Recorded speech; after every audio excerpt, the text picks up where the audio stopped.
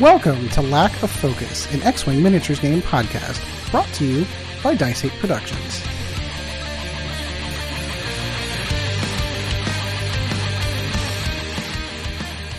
Hello everyone, and welcome once again to another episode of Lack of Focus, episode 68. What the heck, Craig? I am your host, Ed Horn, and alongside me tonight, Mr. Sean Dorsey. Sean, how's it going, my friend? Good, Ed. I feel like I've been here before. I feel like I've done this before. Yeah, there's some weird deja vu thing going on. Alongside us as well, of course, is our producer extraordinaire, Mr. Chris Sheriff. Chris, how's it going, my friend? Extraordinarily bad producer, maybe. I don't know that I necessarily blame... All right, so here's the in-joke, of course. This is now the second time we're going to be recording this episode. We recorded probably the best episode we've ever recorded. Like, it was pure... It wasn't even podcast gold. It was podcast platinum. And unfortunately, we record this over Discord, and Craig's recording software decided to shit the bed, and we lost the entire episode. So we're re-recording this on a Saturday. Yay! Yay. But yeah, it's the same level of enthusiasm we're all on this one. So the main, of course, on this one, they're going to be covering over like the stuff we're looking forward to in 2021, the stuff that we've been doing since the holidays, kind of cover all the things and exciting stuff we got for Christmas and what we've been doing and all of that fun stuff. So let's just get right into Flight Deck. So if I do recall correctly, the only person who had any X-Wing whatsoever to discuss was you, Chris. So what have you been doing lately, my friend? Yeah, well, we've not played any X-Wing, but it was some stuff to chat about, because one of my friends had been posting on Facebook about what you'd be running if you were going to a regional now, because in Calgary, the last few regionals I'd ran were always in January. So, yeah, we had a bit of a chat, and It did what would you run in hyperspace? And because I'm a moron, I decided I'd try and do a scum hyperspace list because I hate myself. Your list changed a little. They've kind of removed a few things from hyperspace for your list. Yeah, all of the stuff that I would normally put in a scum list. So, I mean, I went through it ship by ship, but obviously there's no surprises anymore. Well, not for you guys, for the listeners, maybe. Yeah, I was going to say, for the listeners, absolutely. They have no idea what this list is. So the first ship I put in was Fenro, because I still can. Like, they still let me. 68 points, still good, but no upgrades because the talents just didn't feel that good. I almost put Daredevil on him, but even then I was like, nah, you're okay. If it was like with stupid B-Wings where he gets to focus and then do it, but yeah, it was fine. So yeah, Fenro, just with nothing. Then I went for Han Solo in the Scum Falcon. Ooh. Yeah, with Lando's Millennium Falcon title, 000 and BT1, so that he can try and stress them to activate the extra attack dice or gain extra tokens and extra mods and all of that fun stuff. And then we went with Lando Calrissian because extra mods for hand shots seem good. And yeah, he can pop out, coordinate Ben and jump back in, all the good stuff. Absolutely. And then we had a decent chunk of points left. So I was like, oh, what can I have for a filler ship? And I went for Nom Lom because... Why wouldn't you? I mean, I suppose the good thing about ruining 2.5 hours worth of recording is that when I say that he's got 9 health for 38 points, that's 100% correct. I don't get it wrong this time. We don't have to fact check you in mid show. Yeah. I'm still going to repeat my same point that I said in the previous version of this show, in that it shows you that I think that the poor Jumpmaster 5000, I genuinely feel like if there is an example of a ship that got hit way too hard with the Nerf ban, it's definitely that ship, because it's basically unplayable, although you make very good points for wanting to run that. I mean, at 38 points for 9 points of health, it's coming in at a really low initiative. Its whole job is just to gum up the works. That's it. That's the only reason why it's there. Yeah, that's his only job. I think I'm still back and forth on whether I'd move 000 onto Nom Lom instead of on Han. just to spread those points out a little bit more, because Nom's the idea is obviously you want to use him for blocking, so he's going to be up in the face anyway, and if he's bumping into them, he's not going to get his own action. So he benefits a little bit more than Han might from being given to calculate, because most people aren't going to take the stress when it gives Han an extra attack dice as well. So I think that's probably what I would look at. Is the only change I would make is I'm just going to do it now. It's really easy, isn't it? Just switch it over. We had talked about, like, there were some potential upgrades, because, I mean, one of the things that kind of stands out in that particular list is the fact that, like, Fenrir is basically naked. He has no upgrades whatsoever. And you've got, like, a 7 or an 8 point bid, correct? Yeah, a 7-point bid, and Fenn's got nothing. But the main thing about it was obviously that the only thing the list has to do is get Fenn into the end game undamaged. And there's that many other things to be worrying about that I think that's a pretty easy task. Well, you've got Fenn, you've got Han, and then, oh, by the way, you've got this gigantic large base ship going into the low initiative that just keeps slamming into things and gumming up all the works. Yeah, and Lando can undock from the Falcon, coordinate, and then you just ram him back into Han the next turn and redock. It's fine. Yep. You don't have to use him as that kind of just fueling the extra shields. You can get it out to do coordinations early, and then put him back in once you need some mods on Han later. It's only 29 points. I don't know. I feel like it would be a fun list to play, and you've got pieces that can do work, but I'm always worried when 3 of the ships are only 2 attack die, but then Fenrir has got 1 million, so it's fine. Yep. Well, and there's a boatload of hit points to go through as well too. So it's not just, I mean, yeah, they are only 2 attack dice, but one of them rotates his arc. Every time someone shoots at him, if they're wasting shots firing into him, oh no, they're not shooting at Fenrir. So I think the way it would go in most games is that people will focus Han, because I plan on making it hard to get to Fenn, and people won't shoot at Nom because it's annoying. So he's going to be blocking things and denying actions and just being in the way until he gets annoying enough that you have to shoot him. And then Han can hopefully run away, or even if Han dies, so he's 53 points now that I've moved 000 over. So if you get him down to half points, it's not that much, and make it difficult. I think that's the entire thing. You just make it difficult for him to close out points and hope that you do enough damage to win on time. I don't think you table someone with this list. Oh no! Well, you never know. Unless they park range 1 through an asteroid and take stress, so that Han gets a 5 dice attack on you.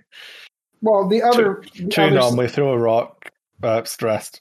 Range the 1, other side is if you get really good with your guesses on where they're going to be going, and Nom is doing an amazing job of blocking, stripping tokens off and actions, and then all of a sudden you've got Fenn and Han just lighting ships up that are completely tokenless. I mean, it could happen. Yeah, I would never say it's impossible to table a list, because people just fly off tables. It's fine. But back whenever you could decloak off the board, and you may do that in a store championship and then have to fight your way back because you're an idiot and decloaked Whisper off the board. Not that I know anybody that did that. I ended up winning that store championship, just for the record. Yeah, that was round 2. The mats weren't cut straight. It's my own fault. It is my own fault. I will take ownership of it.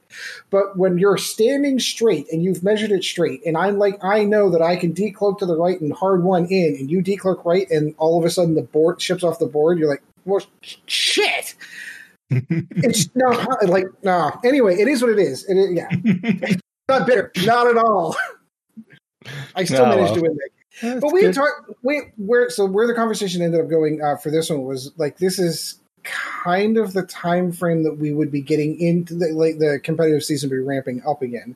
One of the things that I really loved that FFG did, obviously it's kind of changed, and we're not really sure what Atomic Mass Games is going to be doing. But this was store championship season, so like you'd be ramping up to store championships, and you'd be going from store to store. And some of my son and I just recently had a conversation about X-Wing, and the stuff that he was talking about. It wasn't necessarily the games that we were playing. It wasn't necessarily about who he played or what list he played or any of that. The stuff that he remembered was, hey, do you remember that time we drove 3 hours to go all the way to Ohio to go play in that hole in the wall store championship? And that was the fun stuff. It was the journey there, the journey back, the camaraderie with all the folks that you were there with. That's the stuff that I genuinely miss. And I know there is an online thing going on. I know there are people playing on TTS, or they're playing on Vassal, but I just don't feel like that's the same. I don't feel it's the same thing. I mean, I applaud those who are continuing the competitive meta. Like I'm not trying to knock Dion and the rest of the groups that are doing their stuff. I'm not. I think those are the guys that are going to continue this, keep moving on. If Atomic Mass games. It's one of those things where it's like just the reasons for playing, and my reason for playing isn't to compete against other people in front of the computer. So yes. I've not played that much. I do want to play some Vassal games, but I don't want to play. I don't plan on allocating time to make sure I'm not getting rusty at playing X-Wing. I'd rather just do other things. I've been playing Beat Saber and trying to not be a fat mess. It's been good. Yeah, I get myself an Echelon bike. You get yourself Beat Sabers, and you're like, "Yep, that's how I'm." I wish I could do that. I wish I could use that as my exercise one. Instead, I have to sit there and sweat my ass off on that bike, and I don't care how long I've been sitting on that thing. My butt still gets sore every time I'm sitting on that thing. Like, why can't they design a comfortable bicycle seat? Like, seriously. As much as I paid for that damn thing, like, you would have thought at least my butt wouldn't get sore on that thing. But alas, it is what it is. Yeah. I did 12 miles today. 12 miles. I've done like 25 minutes worth of Beat. Was it 20 minutes worth of Beat Saber? I need to finish my block because I've got it set. So I'm supposed to do a set amount of calories and stuff every day, and I haven't managed to do a total for a week yet, just because my head's been all over the place. But more on that later. Yeah, we'll get into that. Yeah. So other than that, Christmas has been really good. Evie was just the right age this year where it was really good fun. She was really excited to open the presents, but it wasn't really about what was in the presents. So, because for her birthday this year, she wanted, when she opened something, she wanted to stop and play with it. Oh, and yeah. I was like, no, open the next thing. But then for Christmas this year, it was just literally just wanting to open everything, open presents for Jill, open my presents, just wanted to open presents. So it was really good to see. It didn't really matter what it was. It's the fascination of paper. Yep. Yeah. I have totally allowed that to happen. Like, I didn't open a single thing this year. The kids, because it's just, you're right. It's just that magic of opening a present. Ooh, what's in it? Doesn't matter what's in it. Doesn't matter. Yeah. It's been, like I said, been really good in that regard. And then, like I said, I sold. So last year I bought a laptop to go take to all the events and everything, which obviously didn't really end up being a thing.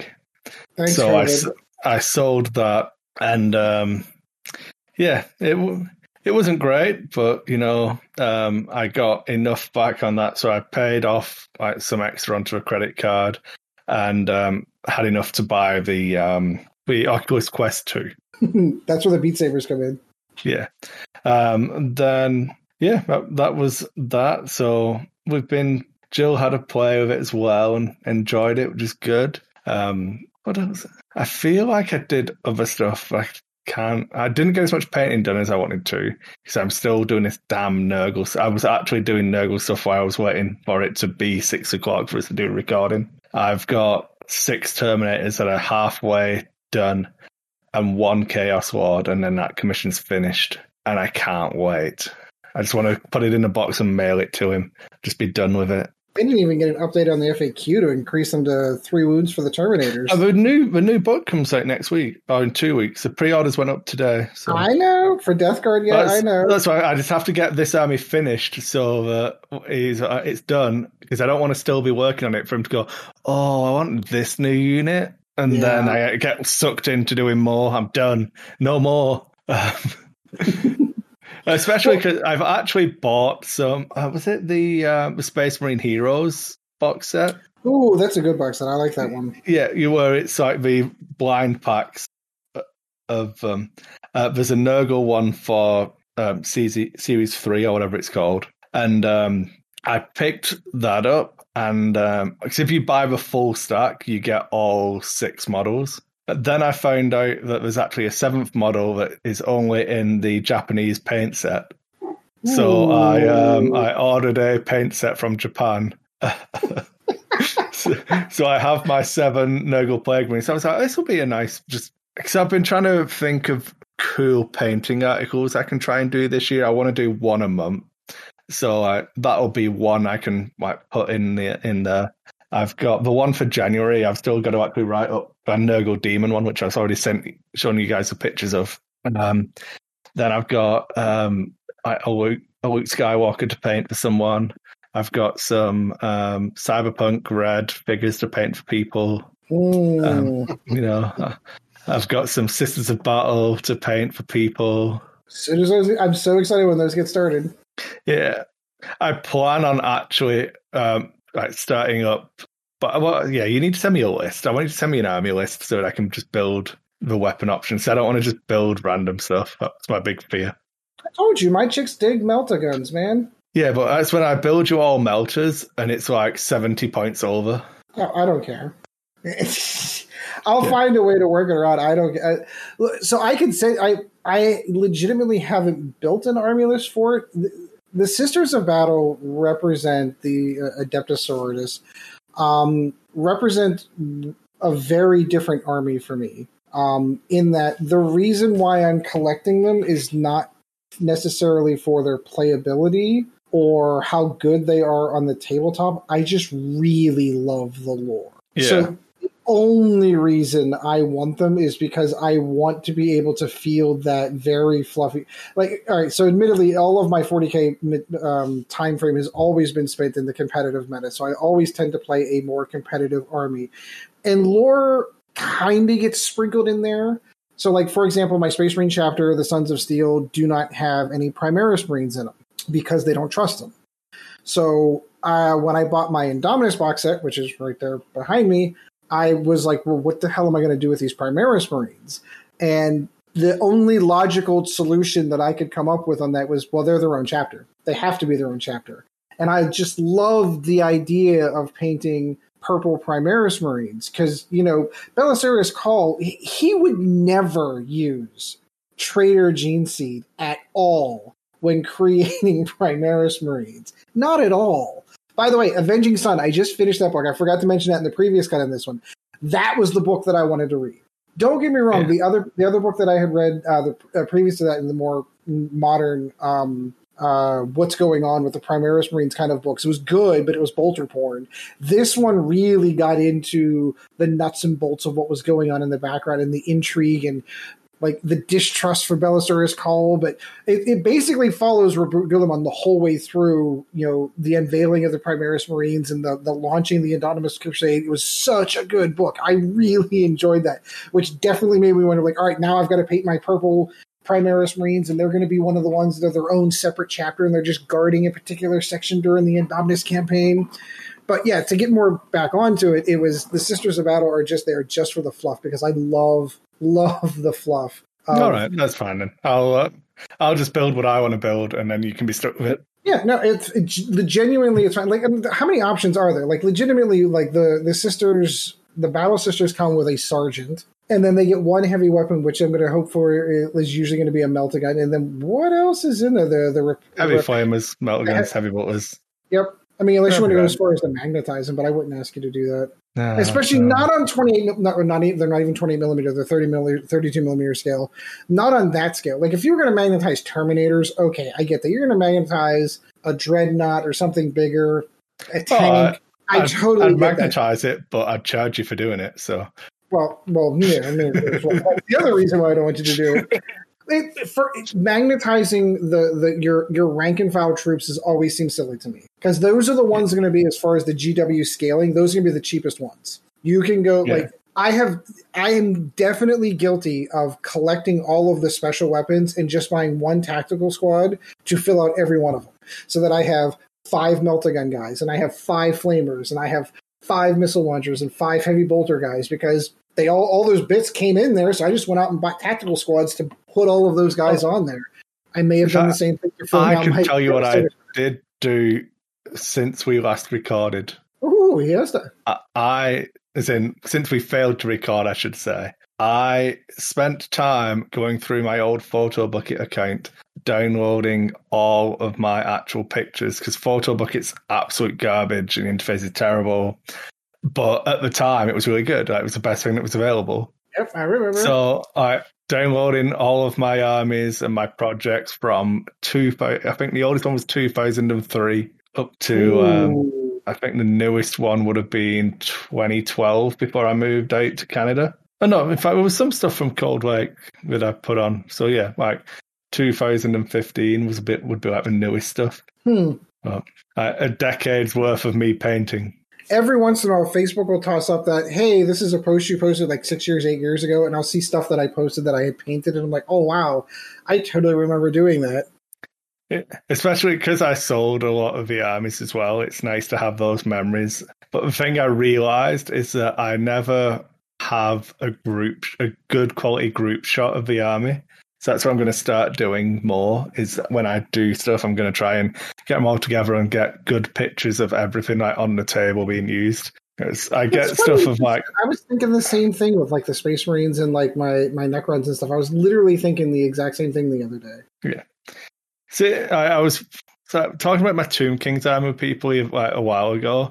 I've got pictures, and I go through and I look at them, and I do have pictures, but it's all like pictures are taken as I've finished a step on my painting desk and like a unit's done, but it's like just on my painting desk, all of the mug and all my paints are all behind them. Yeah. So, like, especially now that I'm using like a light box for all my new pictures. So yeah, I don't know. I need to make sure I do that, because it's a shame I don't have a lot of pictures of some of the armies I spent a lot of time on. And actually spent time on the table with them, that kind of thing. Yeah. But then that's what I'll roll into what the fun part of my story, you know. So then New Year's Eve, Jill was working overtime because neither one of us really cares about New Year, and the car broke down when she was moving it closer to a hospital for her evening portion of her shift. So we had to sort out towing for on a New Year's Eve, which was surprisingly painless, to be honest. I expected it to be a lot worse.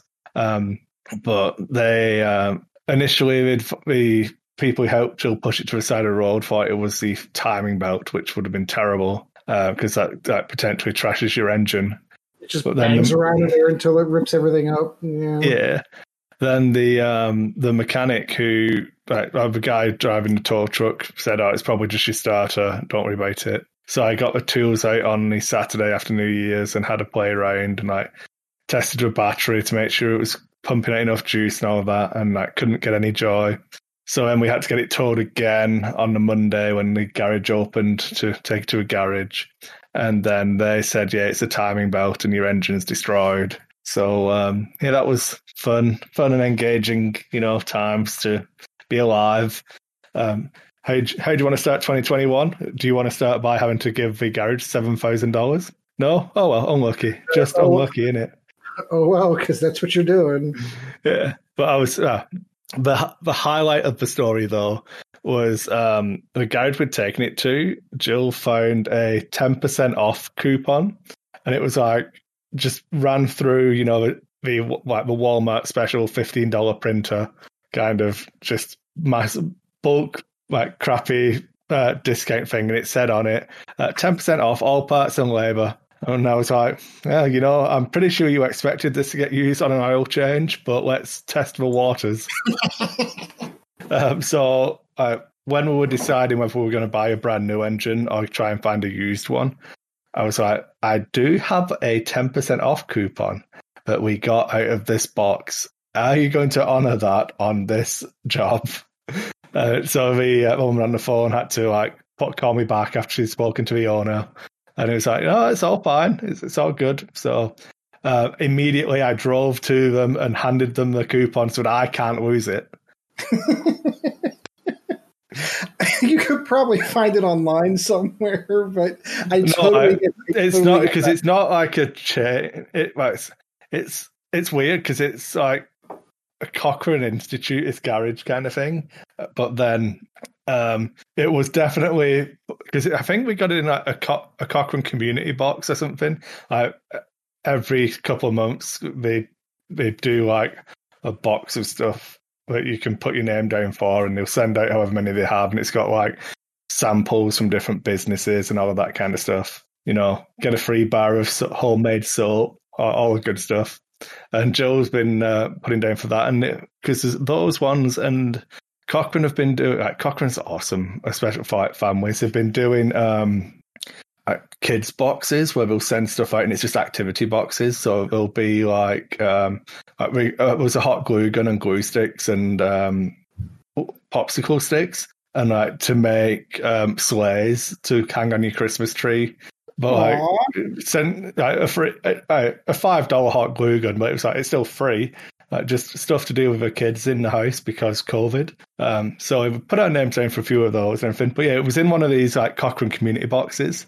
So they definitely had a whip round of what can we fill these boxes up with, and the garage had obviously put in a 10% off coupon. So I was like, "Yep, I'm in. I'm sold. Let's go. Let's do it." Yeah. I'm disappointed. I was hoping we would have had the car yesterday, and still no phone call. So I don't know whether that's good news or bad news, because I'm pretty sure if the price was going up, they'd phone me to tell me that something had happened. Whereas if they've not said anything, I assume that the price isn't going up. So it's just taking a little bit longer to get done. Yeah. Oh. Well, we'll see. We will see. It just means it's another day, like Monday when Jill goes to work. I can't go and do anything with Evie, which is good because I was saying to Sean, I haven't actually prepped all the D&D stuff for Monday yet, other than getting surprise characters introduced, how I'm going to do that. So, well, that'll be fun. Yeah. Oh, that's me. That's my life. All right, Sean, how about you? What have you been doing recently? No X-Wing. Been kind of had a quiet Christmas, had a quiet New Year's. My son got me the Lego Razor Crest for Christmas, which was cool. Spoiler alert. Yeah. Rest in peace. Yeah. Then I bought a computer, but then today my son and I spent pretty much all day moving it from one case to a new case, and then upgrading power supply and some other stuff for it. So I really haven't done a whole lot. Unfortunately, kind of like Chris, I had some bad stuff happen over that time frame. On the 29th, my oldest cat passed away. Aww. And it sucked because that was the day we got almost 5 inches of snow. So I had to put him in a box and set him outside for 2 days till the point where we could get out. On New Year's Eve, we were able to bury him out by my garden. And then on the 9th, which was literally a week ago today, my 10-year-old cat, his kidneys and liver failed, which he was going through that, I guess, for a while, but he never showed signs or symptoms of it. And so I had to put him to sleep last Saturday. So, oh God, that's awful. So it kind of has been a pretty insane couple weeks when it comes to that stuff. But you know, with all the negatives, you know, there are positives with it and stuff. So I've been rearranging my house now that I don't have those guys, to where I can, I don't know how you want to put it, just make it so that it's more gamer friendly, I guess. I'm going to put up my alpha table I got at Nova a few years ago, but I have to move stuff around so that I have the space for it. But, you know, other than that, it's been quiet, which is nice. I like quiet. I like quiet and easy. Those are the two things I like. So, but it's been quiet. It's been pretty mellow around here.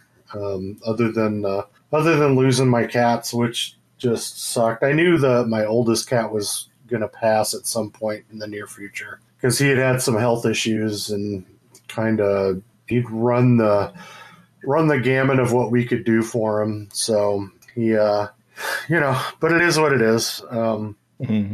Hopefully next time we have a show, I'll be on the new computer and be able to, and I'll be back on camera for you guys. I don't like stressing this computer that much with the camera. It doesn't always work well. So, but other than that, it's, not too bad. Trying to think if there's anything else. Nah, not really. Like I said, I was glad it was just quiet and pretty much enjoyed your book, Sean. That was a fun story. Yes. So I always forget this but it was ages ago now. Yeah, I know. It seems like it, doesn't it? After one of our D&D sessions, I was talking to somebody about who works at a game store about Cyberpunk and how much I love the old Cyberpunk 2020 game. And my son had been talking about getting the new Cyberpunk Red and all that. And so I was talking to somebody after that, and we might have some. And so in the end, I ended up spending about $320, $350, something like that. I can't remember. With shipping to get everything from Canada down here, and got a whole bunch of Cyberpunk 2020 stuff, and bought all the figures that were available in that store for the Cyberpunk Red, and someone's going to paint him up for me, which is really cool. Because he's a badass. Yep, and he'll do an awesome job. It'll be so cool. So I was able to get all that, and kind of went against my a rule of not purchasing old games anymore. But then, of course, they had some Gamma World stuff too. So, I've never given myself that damn rule. Well, it's a rule that's, meant to be broken. So, exactly. I legitimately, we'll get to mine in a few moments, but I've made a rather large purchase that I need to start paying a little few things off before I can start. But I intend to ask Chris about if he has any of the D6 West End Games Star Wars stuff sitting in their store. That's probably sitting there. That definitely some. So I might ask for pictures just to see what you've got. There's a few other books I want to use to kind of fill out my collection. So I'm excited. They arrived, and I still haven't gone through them yet. Was busy with work this week and everything, but they have a 4-day weekend, and the computer is mostly built so I can use it, and then I'll be perusing some books from some Cyberpunk, and maybe developing a nice Cyberpunk campaign. So that's about it for me, though. What's that? So that's about it for me. Yeah. Well, that's enough. Yeah, condolences on your pets. We lost a cat the day before the election, actually, in November. When my wife and I first started dating many moons ago, the first year we were dating, we got these 2 cats. And they were still here as of 2020. Those cats were 18 years old, but we lost the one in March, and then we lost the other one in November of the same year. So it's actually kind of weird not having cats in the house, having gone through 18 years of having them. We have dogs. For those who have not heard them occasionally break in whenever we're recording, we have the dogs, and those have been kind of a new addition. But yeah, like not having cats in the house has just been really bizarre. So I can sympathize. Yeah, it actually is.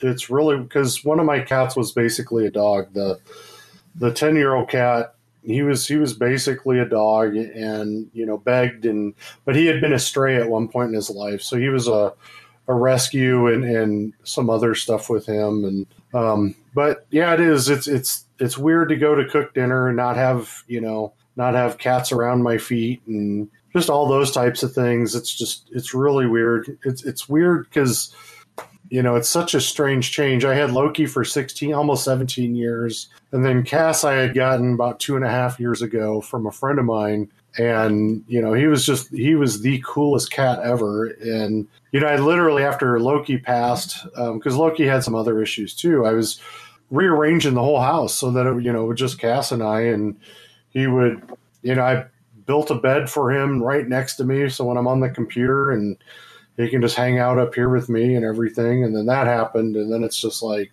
oh crap, it's really quiet. The first few days are really bad. It's just, I don't even know how to describe it, but I've gotten it's gotten better, just slowly but surely it's progressing better, and I'm getting used to the idea that, it's, I don't have cats. I'm not getting any more pets either. So I'll just have to get used to that, and Well, it becomes a way of life. Like, legitimately, like, as crazy as those dogs drive me, and as crazy as sometimes the cats could be if they made... I don't know about your cats. My cats were always like, hey, you were supposed to clean the litter box like 45 minutes ago, so you didn't. So now I'm going to pee on this rug over here just to kind of remind you that you need to do that. There were days, of course, that I was like, oh, God, why did I ever do this? Why? But they were outweighed by I'm sitting down watching TV and a cat wants to hop up on your lap and they want to be loved on and they just want you to pet them. And yeah, like it's dogs are fun. Dogs are nice. They're not the same as cats. They are not. No. Yeah, no, those are the things that I miss are the ideas that, just out of the blue, they'll come and jump up on you and, just hang out with you. I really miss that. But like I said, it's something I'll get used to and life has to continue on. So, but it was a pretty crappy, 12 days there with all of that. And then subsequently last week was not a good week overall. Just, because of that and missing them and, but, I no more litter box cleaning, Yeah, there are positives. Yeah, not that I would ever say that there are positives, but I don't miss that. I'm not going to lie. Right. Yeah. No, I agree. So, all right, Sean, I'll let you off the hook here on this one. So what have I done? So I had a very similar Christmas. We have 4 kids. I have to see careful how loud I say this because there are still ones that we have some that it's still magical for and some that it's not. So that was still fun. That was so enjoyable to be able to do this. The kids got spoiled rotten as we tend to do every single year. Myself, I had asked for things for Christmas in the hopes and anticipation that maybe this COVID-19 thing would have gone away. And I had all these plans for the tail end of 2020 of having folks over to the house and playing 40K. And I've got models that are up there that are in different stages of being painted and prepared to go.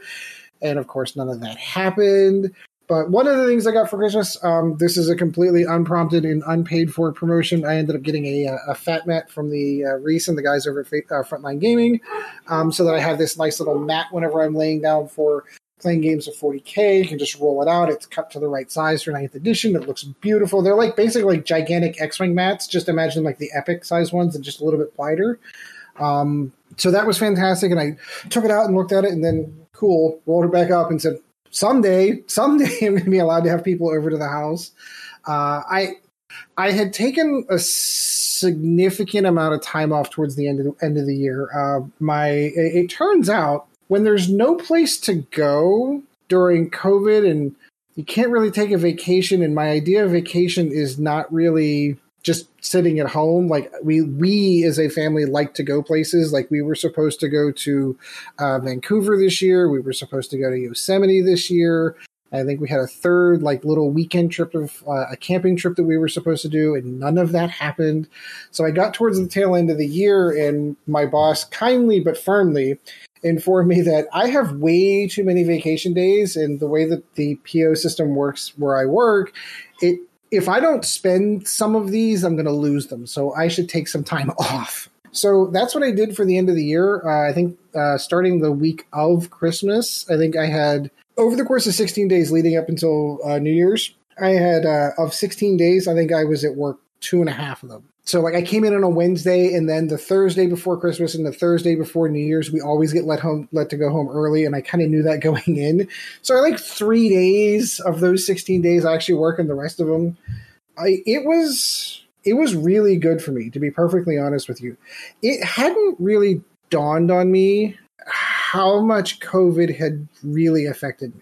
Because I think I know I've mentioned this before. I think that overall, from a family perspective, it's been a challenge, but I think our family has kind of adopted well. My wife was already working from home with her position and what she was doing for 2 years prior to COVID, so legitimately from a work perspective, nothing changed for her. It was a challenge. in March when our kids got sent home from school and they haven't gone back physically. We have two of my oldest are type 1 diabetics. That they're a little bit higher risk, so we're not really running the risk. I'm fortunate enough that our school district, they basically distributed Chromebooks for all the kids, and they're basically running a parallel program where the kids who are in school and they're in the classroom with a webcam. They can see everything, raise questions and ask. So they've just been going to school online the whole time. It just didn't really, and then for me, of course, my place of work, like half the time I'm at work and half the time I'm in the office. So like I'm 3 on and 2 off every other week. So my point is it didn't really dawn on me how stressed out I was by that. And to be able to just wake up whenever the hell I felt like and not have to think about work and not really do work and just kind of sit down and just play video games. Squadrons came out with the TIE Defender. I had to sit down and play with that, and that was fun. And like even like getting ready for Christmas wasn't nearly as stressful as it had in the years past because I wasn't doing anything. Like I had nothing to worry about in work, wasn't trying to squeeze stuff in. And I had given myself projects this whole time to do. One of the things I had asked for, I felt that it was, my wife has been looking around at the retro game collection. I had stacks and stacks of games on my old Nintendo games, on my old Atari games, and I was working on my Sega Genesis collection. I was getting ready to start the Super Nintendo up and began to recognize how much space that was taking, and it was kind of stressing her out. And she was like, she just kept like looking at stuff like, is it like this is a thing? This is a thing we're doing now. So to kind of help alleviate that, I'd asked for a Raspberry Pi for Christmas because for multiple reasons. A, it was going to allow me to run RetroPie on it, and I can play all my old games the way that I want them to, and then I can get rid of some of the clutter out of the house. My wife always, once or twice a year, goes through her purge, where she wants to purge all the things out of the house. And this was kind of fun because it was a neat little techie thing for me to do. I hadn't touched Linux in a really, really long time. And of course, nothing worked as soon as I got it. So I had to spend days and days tinkering with it and toying with it. I finally have it in a position where if I turn it on, it works. And everything plays. It's fantastic. The little case I got for the Raspberry Pi actually looks like a little Nintendo, and the little door opens, and there's little, miniature carts in there that can store in SSDs for even more ROMs that you can put on it. It's great. It's a ton of fun. Bluetooth controller. I went a little bit crazy with it. I had a ton of fun with that. And then right after Christmas, we started getting word that the U.S. government was going to be doing a second wave of COVID relief. And we were encouraged strongly to spend that money. We didn't really need anything because it was post-Christmas. I don't know how anyone else does everything. My wife and I have always done a credit union, so I send a little bit of money every one of my paychecks for Christmas. So whenever Christmas came along, everything was paid for, so that kind of worked out for us. So I'd been thinking the computer that we had built probably about 3 or 4 years ago, was beginning to show its age. My oldest is getting way more into PC gaming. He's not nearly having as much fun on the PlayStation with his friend. He really wants to start to be playing some more of the PC games.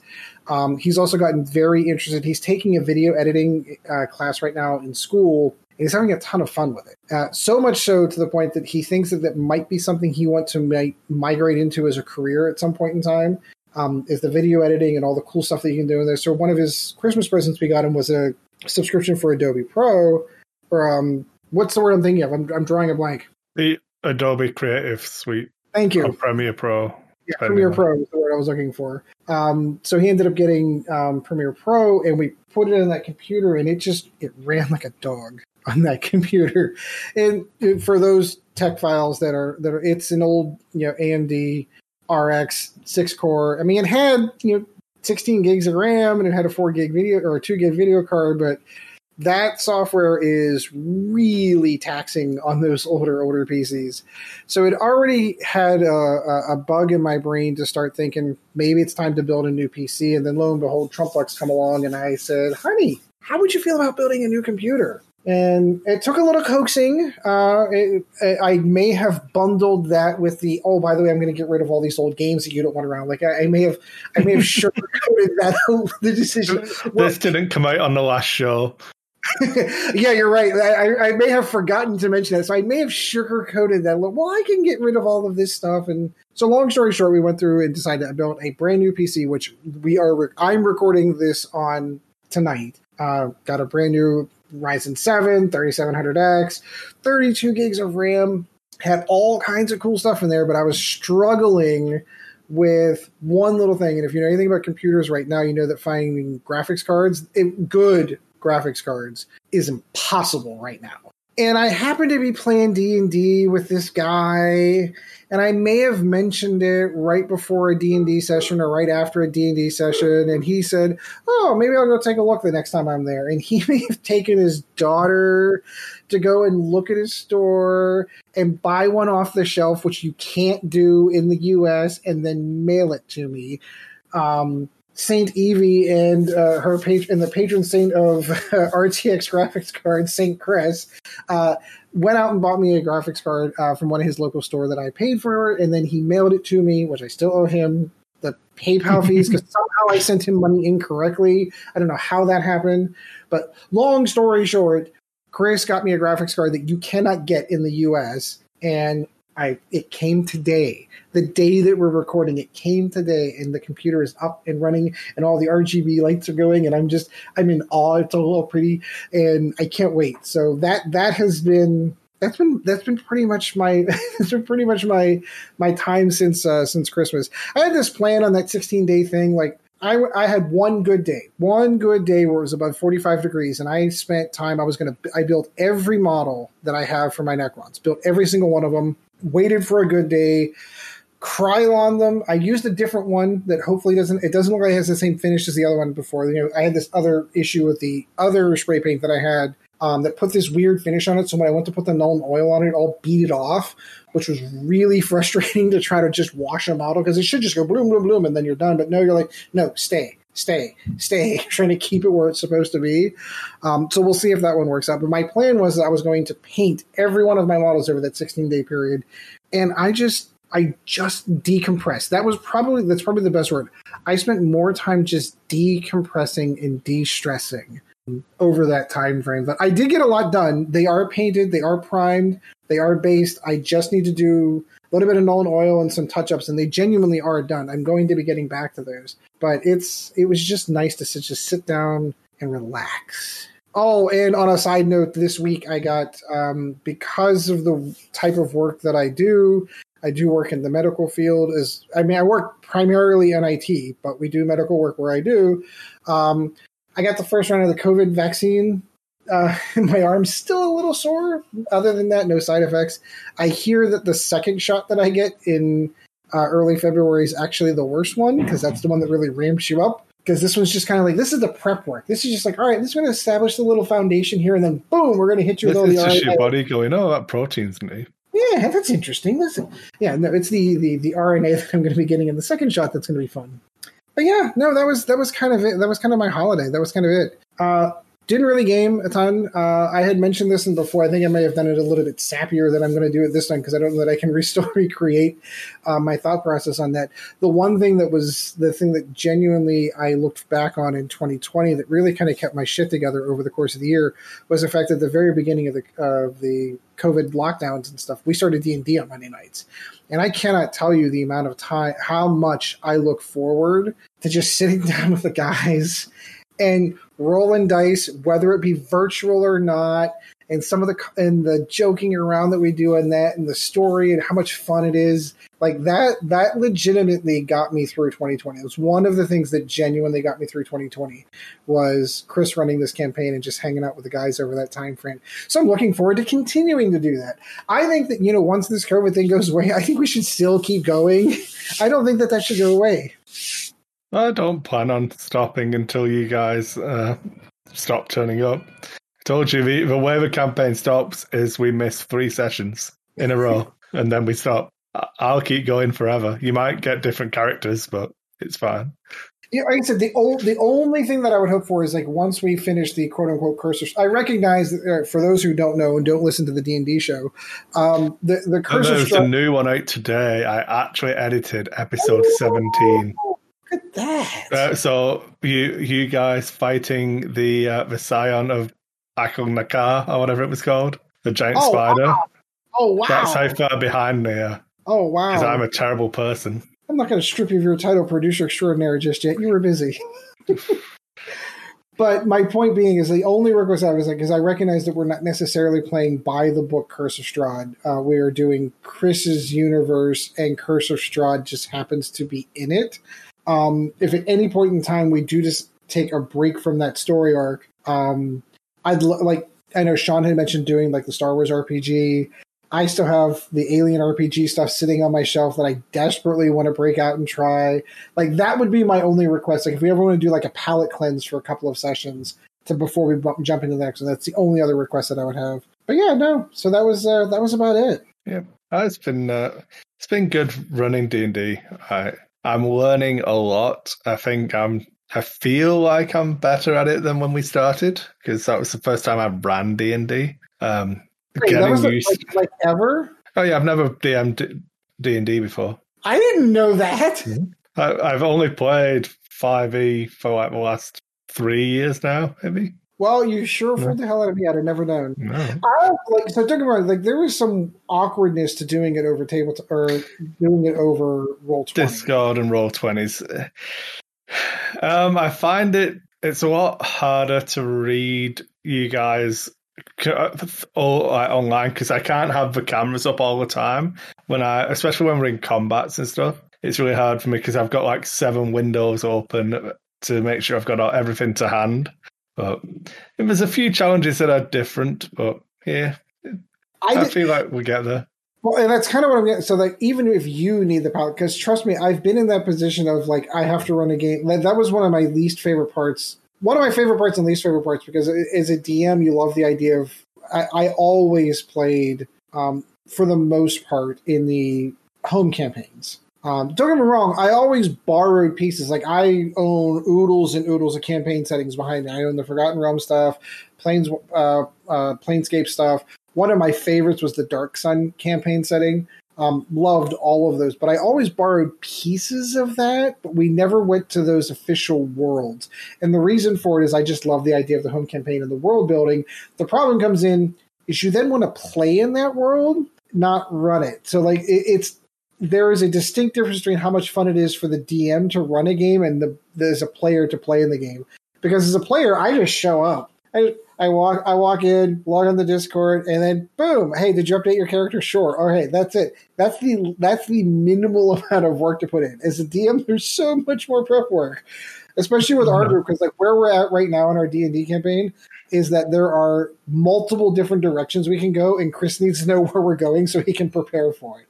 I think you have an answer to that question, correct? Not really. You guys didn't give me a definitive. This is what we want to do. But I'll put that in the. I told you what my vote was. My vote was I've got this curse thing that I need to get rid of. Although Greg kind of intimated that me doing that might not get rid of it. That's kind of my primary thing. Like I need to get rid of that before I do anything else. I want to go and reunite. I don't want to spoil it for people who haven't heard, but there are things that we've collected that we're missing one more of. I'd like to go and collect. I think that should be the primary task after that, but I've got this curse thing I really need to get rid of first. I don't know. Don't make deals with hags. It's easy. I just thought I was being nice. And those guys were really you were being really nice, and then you threw them away. Yep, and then I threw them away. Oh yeah, yes, dear. I will definitely do this favor for you. Garbage. Yep. All right, maybe I'm just a bad person then. I mean, that's the equivalent thing of what happened is I said, yes, I'll definitely get this graphics card for you, and got it, and then installed it in my own computer. No, it would have been you threw it away. Just toss it in the garbage. Yeah. I got the... Your card's better than mine anyway, isn't it? Mine's only a dual... I've got the Asus KO dual fan one. So yeah, it's is it a 3070 or is it a 3080? It's a 3070, yeah. Oh, okay. So you and I basically have the same card then. Yeah. Okay. Yeah. No, it's so far I'm loving it. After we are done here recording the show, my intent is to run it through its paces. Try a few games out and see what it is. I've been watching my performance. This has been interesting too. So because that old computer was blue screening a lot. Like I've even had to either end D&D sessions or shows where the computer just blue screened and I had to restart. And I was watching the CPU. I've been forming this habit of watching the CPU and memory usage during the course of it. And that thing would usually with Discord up and the video, like we have video going on so we can kind of see each other and talk. I'd be hitting an anywhere between 75 and 85% usage on the CPU when I'm doing all this stuff. I'm sitting at 6 right now. And then the CPU is only at 46 degrees, graphics cards at like 50. Like, it's so nice to work. This build was a ground up build, which I have not done in probably a decade. Like, everything's brand new. Because I've always been one of those things like, you'll cannibalize, like, oh, I've got a power supply on this computer I'm not using. You know, I've got some memory in that one, not this one. Everything on here was ground up, even brand new monitors. Everything for the PC was brand new going in. And I've not done that in a really, really long time. And I'm so glad I did. Yeah, that's good. Ooh. And then I need to figure out what direction I'm going to with the YouTube channel. That was the other one. Gotten kind of. So I did a really good one on the last time we talked about it. But long story short, I've gotten to the point where I've done MTG Arena for 2 years on my YouTube channel, and I'm getting kind of bored with it. Turns out me and Chad were right. Magic is terrible. It has nothing to do with the game. I'm just going off what you said. It's fine. What I had said was the format that I had done it is like, so I'm doing 3 videos a week every single week, and basically it's the same formula every single time. Build a deck, show it, play it for 3 or 4 games, rinse and repeat. And it's that YouTube treadmill that people talk about all the time. Like, legitimately gets to the point where like you just don't want to do the same thing over and over and over again. And you get bored with it and you get tired of it and it becomes a bit of a job and it becomes work and you're just like, I just don't want it anymore. And that's genuinely where I got to. Like, it hit me pretty hard right around Thanksgiving, where I was just like, I just couldn't drag myself to the computer to go and do it. And if you reach that point in content creation, you need to do something different, because it shouldn't be like that. It should be what you want to have fun with and you're doing with, and you just happen to be sharing your experience with the rest of the community kind of thing. So I'm going to be taking a bit of a break from doing MTG Arena content. I'm going to shift into something completely different. I intentionally named my YouTube channel Old Guy Gaming for a reason, because it doesn't say Old Guy MTG. It says Old Guy Gaming, meaning my intent was that I was always going to do other content that involved PC gaming, just not just Magic the Gathering Arena. So I'm going to shift in a completely different direction for a little bit and see how it goes. Play some older games. I've got this god awful idea of I want to play through every single version of Diablo from beginning to end. I don't think anybody's going to care, but I want to do it, and it'll be something that is more fun for me. I think I might, especially now that we've got a more apt computer for the job, I might stream most of that and then just do cuts on YouTube for it to see how it goes. But Sean had a very profound thing to say at this juncture the last time, where he's like, that really is what content creation is about. If you don't enjoy it and you're not having fun with it, don't do it. Exactly. And I'm taking those words of wisdom and I'm running with them. Yeah, that's the thing, is that you have to broad base yourself, I think, in content creation. Because I watch, people who are like just one game focused, and then they're kind of pinned in, and then they're like, well, I want to play another game, then half their audience leaves because they've pigeonholed themselves. And it's like, well, if you want to like have fun with it, because MTG is fun, but if I were ever to do it, and one day I may do a streaming channel with my insane way I talk and everything, but if I do it, it's just going to be whatever I want to play. It's not going to be what I want people to watch. It's what I want to play. If people want to watch it, great. If they don't, oh well, it's up to them to decide that portion of it. But for me, I want it to be something I want to do, and then I'll play my games very badly, and, and I'll have people in the comments, if there are people watching, telling me how wrong I am, and I'll continue on playing them poorly, because that's how I play games. Yeah, no, I completely agree with that. Like, legitimately, that was one of the downsides of that, because like there would be weeks where I've got 3 more decks I've got to build. There's a new set coming out in 2 weeks, and I need to throw something up for content.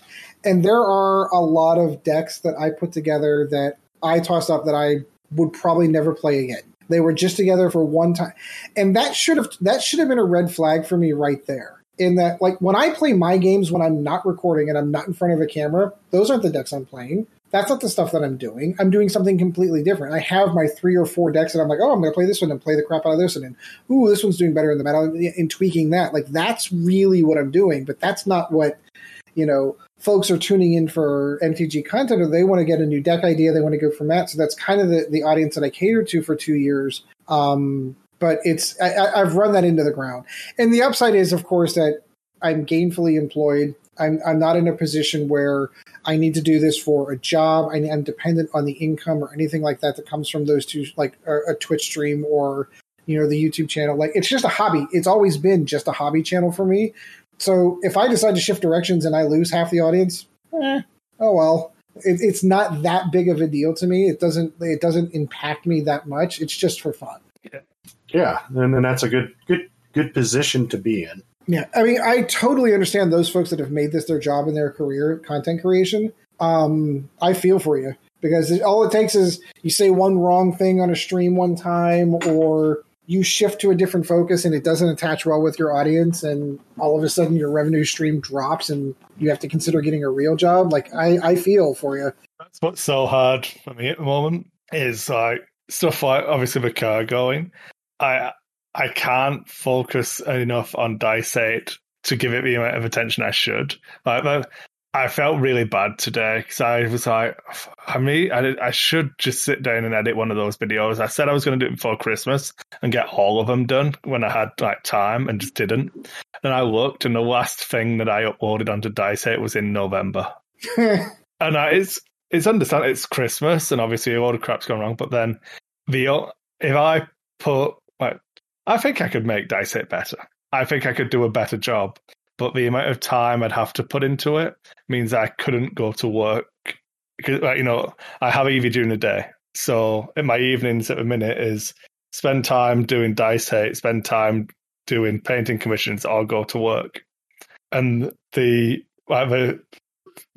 monetary rewards for focusing on Dice 8 at the moment aren't high enough for me to be able to prioritize it, and I feel guilty about it, that I kind of half-ass it now. Yeah. And I mean, I just want to, like I said, if I do the painting commissions, I can stop taking painting commissions. I can be done, and then I don't have that pressure. Then it's just work or Dice 8, and then I can kind of, like, once paid down the stupid engine or whatever, then work doesn't have to be as top priority. So rather than feeling guilty about it, I'm just going to do what I can, keep chipping away, keep ticking over, and then try and just get into a position where I can give it the attention without it sacrificing a different part of life. But it's difficult. Yeah, no, I understand.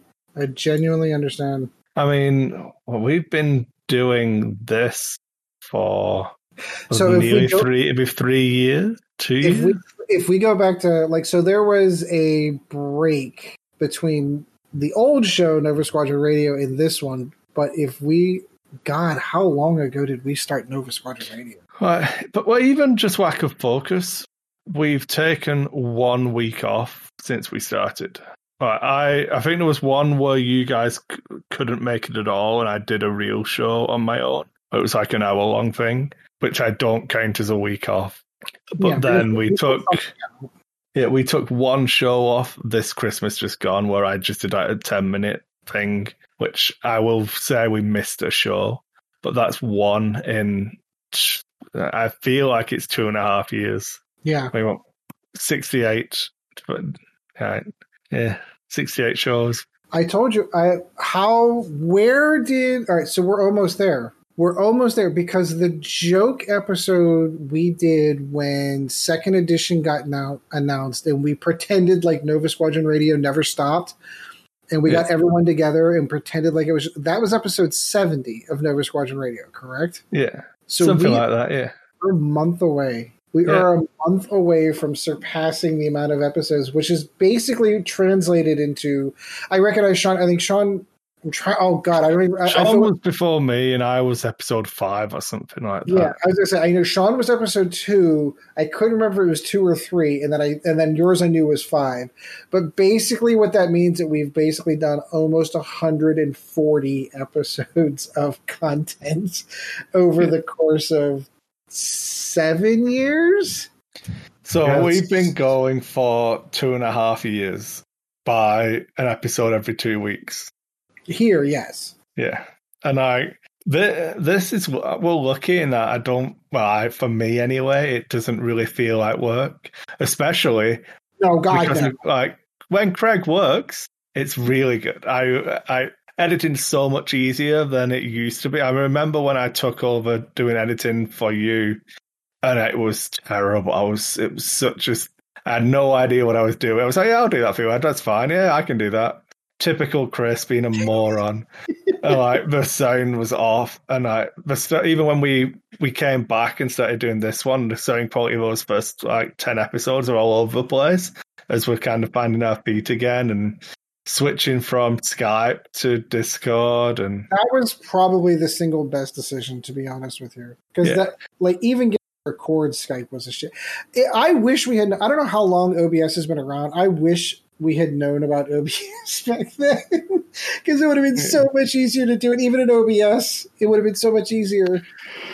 Oh dear, it was. But yeah, it's so much better.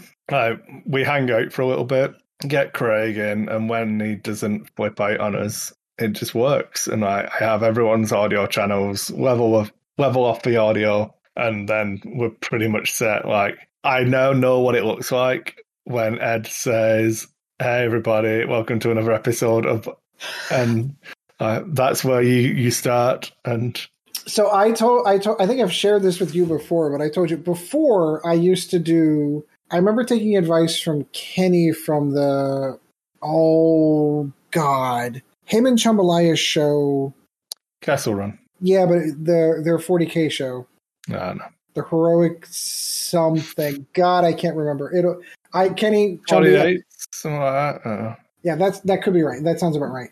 My point being is, I remember he did an episode where he talked about podcasting. He talked about what, the stuff that he did, and one of the things that he does in his refining of it was editing out all the ums and ahs. And I spent, I want to say, 40 episodes of Nova Squadron Radio going through and editing out people's ums and ahs and dead space. I'm sorry, man. I am so sorry. So, Sean, you don't. It's fine. Sean, I was going to be the one to point you out. It's like, I know Sean's in Audacity like the back of my hand. So Audacity now, you just select it all and then truncate the silence, and then it'll just shorten it up. So my speech pattern's a lot better on the podcast than it is in real life. But it's fine.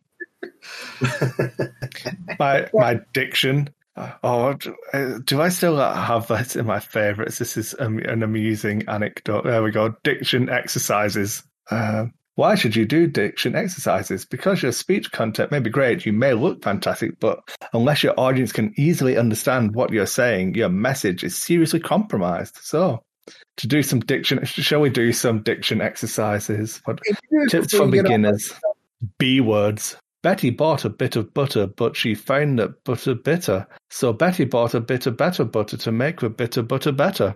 Or blue blood, black bug, blue bug. And then we have D words. 2 dozen demasked dinner napkins. 2 dozen double demasked dinner napkins.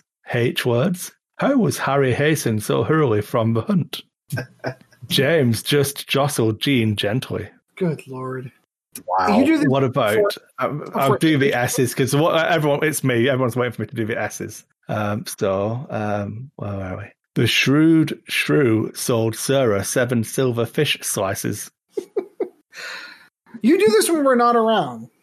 No, I added this page when I first started doing Dice on YouTube, and then I've never really looked at it properly since. But it's but getting warmed up so I can do my proper podcasting voice and be an announcer. I sit up straight, use diction into a microphone. You know New York, you need New York. You know you need unique New York. Round the rugged rocks, the rugged rascal ran. Round the rugged rocks, the rugged rascal ran. Reading and writing are richly rewarding. Good Lord. Yeah. All these things you can do to improve your speech and your enunciation. I should probably do all of these before I sit. Are you trying to suggest something? Are you trying to say that we're No, just all of the stuff that I could do if I cared about our listeners to make sure I didn't sound as terrible as I normally do. Because I'm like, I'm now sat up and talking into a mic properly, but I'm not looking at the camera. So, Ed and Sean can't see me. It's not as good. So I just go back to switching and it just doesn't matter, whatever. Yeah. I mean, it'd be different when we were recording the show for camera. Like, we would do things like right now, I'm leaning back in my chair. Like, I've got the mic a little bit further away. I shuffle around in my chair. I wouldn't be doing that if we were on camera for the show. I'm only doing it for you guys. Oh, but it's good. I do like playing around, especially because I hate my voice so much when I listen back to it. And I hate it so much. Oh boy, let me tell you, that was the worst part of editing Nova Squadron Radio. By far the worst part of it. I hate the sound of my own voice. It's the thing I found being the DM as well is trying to do different voices. Is I can't do voices. It's just Chris talking with an accent, which I'll try and vary up the locale or the regional dialects for just British accents, but because it's all Americans, none of you fuckers know anyway. It all sounds the same. It all sounds the same. Yeah, that's where like Critical Hit like ruined D&D for every other fucking group in the country. Like, that's not what real D. Like, you don't have professional voice actors around the table doing that shit. Okay, it's always every shopkeeper sounds exactly the same. Every old woman has the same voice. You don't have that. That's not real D&D. The thing I try and do a lot is I'll try and use different vocabulary. So when Strad's talking, it should be different to when Chris is talking. So that there's a definite shift in your tone whenever you're speaking as Strad. But Strad's the important one. Arena is really hard because I'm trying to not lead the story, because as much as Curse of Strahd is Arena's story, and that's why it's a shit module. Sorry, Ed. I didn't know that going in. I'd never. I've campaign settings I had never played in before. I'd heard about Ravenloft. Ravenloft looked cool. Kind of give you the old like Hammer film. Frankenstein. One of the recommendations that I would recommend is if you have a female character, remove Arena from the game and make the female character embody all of the aspects of Arena. So no spoilers for anything, but everything that happens to Arena, you just make happen to one of the player characters, and it's fine. Yeah, because then it's a party story. Agreed, because like, what if we just decided, fuck it, I don't care about her, and like moved on? Like, legitimately, there's no other way of knowing. Like, there's that. Will you help my sister? But we could have gone in a completely different direction. Yeah, and that's a question. The answer can be no. Okay, that's true. You know what I mean? Like, can you help me? Can you help my sister? Nope. Nope. Oh well. Sorry. Well, no. Cool. Well, that was a nice game. What do you want to play next? I mean, so she's not essential. Arena isn't essential to a plot. If she dies, it's really not relevant. But all of the driving parts of the story are to do with. So you can still go through, but your motivation to defeat Strahd is supposed to be to save Arena. But it's like, what about if you just don't care? Like, if I do a really shit job of role-playing Arena and you guys just don't care about her, then it's relevant, isn't it? It is. It's very relevant. That's I wish Chad were here for this one, because it reminds me of the very first time I went through a period of time. Chad and I went through a period of time in 3.5 where we were doing Living Greyhawk. The thing that I loved, first of all, I love the Greyhawk setting, period. The thing that I loved about Living Greyhawk in the RPGA was that I could get a game of D&D every Saturday and know that I'm going to be committing about 2 hours from beginning to end a module. They were short enough. They were digestible pieces. I could go in. The DMs were prepared. They knew what the story was. You go in, you play, and instead of normal D&D, the way that I envision normal D&D, where it's a character campaign, and like if I stab that guy and I take his wallet or his coin purse or his sword, it's mine. But Living Greyhawk had to be written so that anybody that played that particular module all got the same stuff in the end. So it's effectively Adventures League now. Yeah, it's exactly the same thing that Adventures League is now. The point was, I will never forget the first time that Chad played his first Living Greyhawk game, and he was a thief, and he lifted money from a person's purse, and he's like, okay, I'm going to write that down on my character sheet. And the DM's like, yeah, no, you need to get all the available treasure is available at the end that you need to buy. And he looked at that man like he had three heads, like, what the fuck are you, what do you mean? Because that's the way that it worked out. Here's a list of all the treasure that was coming in. Here's the amount of gold and experience you got. If you want any of these pieces, you need to pay for them. And he's like, but I stole that money. And for him, I know that took him a long time to wrap his head around because it shattered it broke the fourth wall a little. It does break the verisimilitude of the situation. Like, you're no longer playing that character as if you were that character. You're playing a character in a game. Yes. I can be Matt Colville better than Matt Colville. Or maybe just as well, because he does just as many videos as I do at the moment. Right. God. I'm just salty. So, people who don't know, Matt Colville did a lot of Kickstarter stuff to get people to pay for his studio so that he could run his D&D game. And then they started, and it turned out that he's much better at talking about being a DM and being a DM from the looks of it. And just ended his game because he didn't know where to go. But it's like, okay, well, I hope you enjoy all that Patreon money and, all of the Kickstarter money you got just to do this. And his content's really good. When but he's I'm just I hate it because I see myself in it. Because he's like, oh, I'm going to do a series of videos breaking down 2001: A Space Odyssey. And he'll do 2 out of the 3. I just make that last fucking video. What the hell? I hate you. I don't want to see your face, but I want to sit and listen to you talking about this thing. I don't care. I'm not even interested. But you told me 2/3 of the story now. Now I need to know how it ends. Like, what the hell? Oh, dear. Not like, me leaving you guys on a cliffhanger of, okay, so Chad spots this giant monster in a corner and then not telling you what happens for 6 weeks. Was it 6 weeks? It was November 20. I keep looking at the calendar, but I've changed it to this year, so it makes no difference now. I think it was like November 20. Again, I'm sat at my computer. I don't need to guess. This is a knowable prox. I could look this up and be right. Yeah. Content. I put the last video out on November 26th. The last X-Wing video I put out was October 22nd. Oh, wow. Yeah. Oh, wow. Sad times. Sad times. But all of the stuff still sat in boxes. I've not opened any of it to make the content. And I can't open it until I tidy the table up. And the table's just getting messier and messier. Yep. I'll do a screen grab of it before we finish and put it on the Discord so people can see what we're talking about. But I don't know. Do you want to describe what the train wreck is behind me?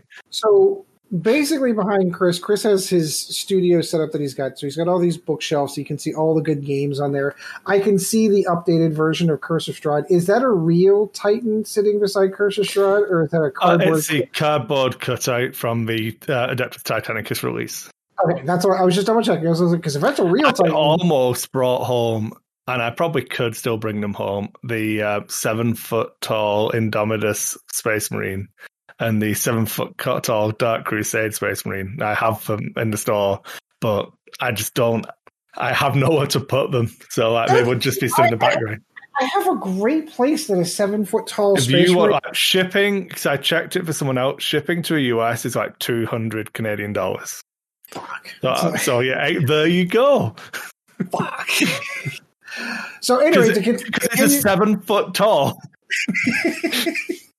To continue painting the scenes on my left, his right, he's got all of his, IKEA clear cabinets with all of his X-Wing and other miniatures in there. And then behind him directly is this beautiful dark mahogany table with stacks and stacks of open cardboard boxes and what look like plastic bags, and I see some X-Wing stuff sitting there. Like, it's just the entire table is just covered with stuff. Covered in what I like to call garbage. Unfortunately, I like to call it garbage. I don't treat it as garbage. I treat it as if it were some form of precious treasure that must be protected and never thrown away. So I've that same feeling every 40K model that I own. yeah, no. But I think so. Just behind my head here, you can see the new Alien board game. Oh, yes, I can. The Gale Force 9 one. Ooh. Then behind my head now is the new Infinity Defiance Kickstarter, which I was really excited about. So I opened all of those up. I cleared a space on the table, opened them all up to check all the pieces, and they're all in there. So that went back on the shelf. Above the Aliens game, so here, I could just point. So here we have what edition of 40K are we on now? 9th. So this is the 8th edition Collector's Edition 40K. Ooh. This is the 7th edition Gene Stealer Cult Collector's Edition. Ooh. This is Chaos in the Old World. One of the FFG games. It's really good. What are the Black Library hardback books I saw? So that one's here. Oh, you got it right here. Look at that. Look at that beautiful box. Number 728. I can't even remember which one it is. I don't even know what book it is. Let's say on it. Indominus. Yeah, it should have been Indominus. Yeah. I did have the Dark Crusade one or whatever the last one was, but I gave that to the same person who I was going to send the Space Marine statue to if it didn't cost $200 to ship. Wait, so it's a statue? It's not a cardboard? It's a cardboard cutout, but you know what I mean. It's cardboard. It can't be weight. So on the stairs, as you come down it's size. As you come down, I also have from the last Blood Bowl release, not the latest one, they did foam fingers, like the old wrestling fingers. So you've got an Orc and Reichland Reaver's finger. And this here is the referee's hat from that pack. Oh my God, that's awesome. It's got awesome. ref written on it. That's awesome. Yeah. I've been staring at a lot of that stuff for 70-some episodes almost, and I never... There's my Star Wars Lego up there. I saw that. That I've seen before. Yeah. There's my old functioning original Game Boy right there. Oh, we don't talk about old functioning original Game Boys. Bad memories. There's a facehugger ready to jump off my bookshelf in my general direction. The entire Game of Thrones, all the all of that sitting there. It's not the entirety of Game of Thrones because it's not done yet, and it never will. As much as actually is printed.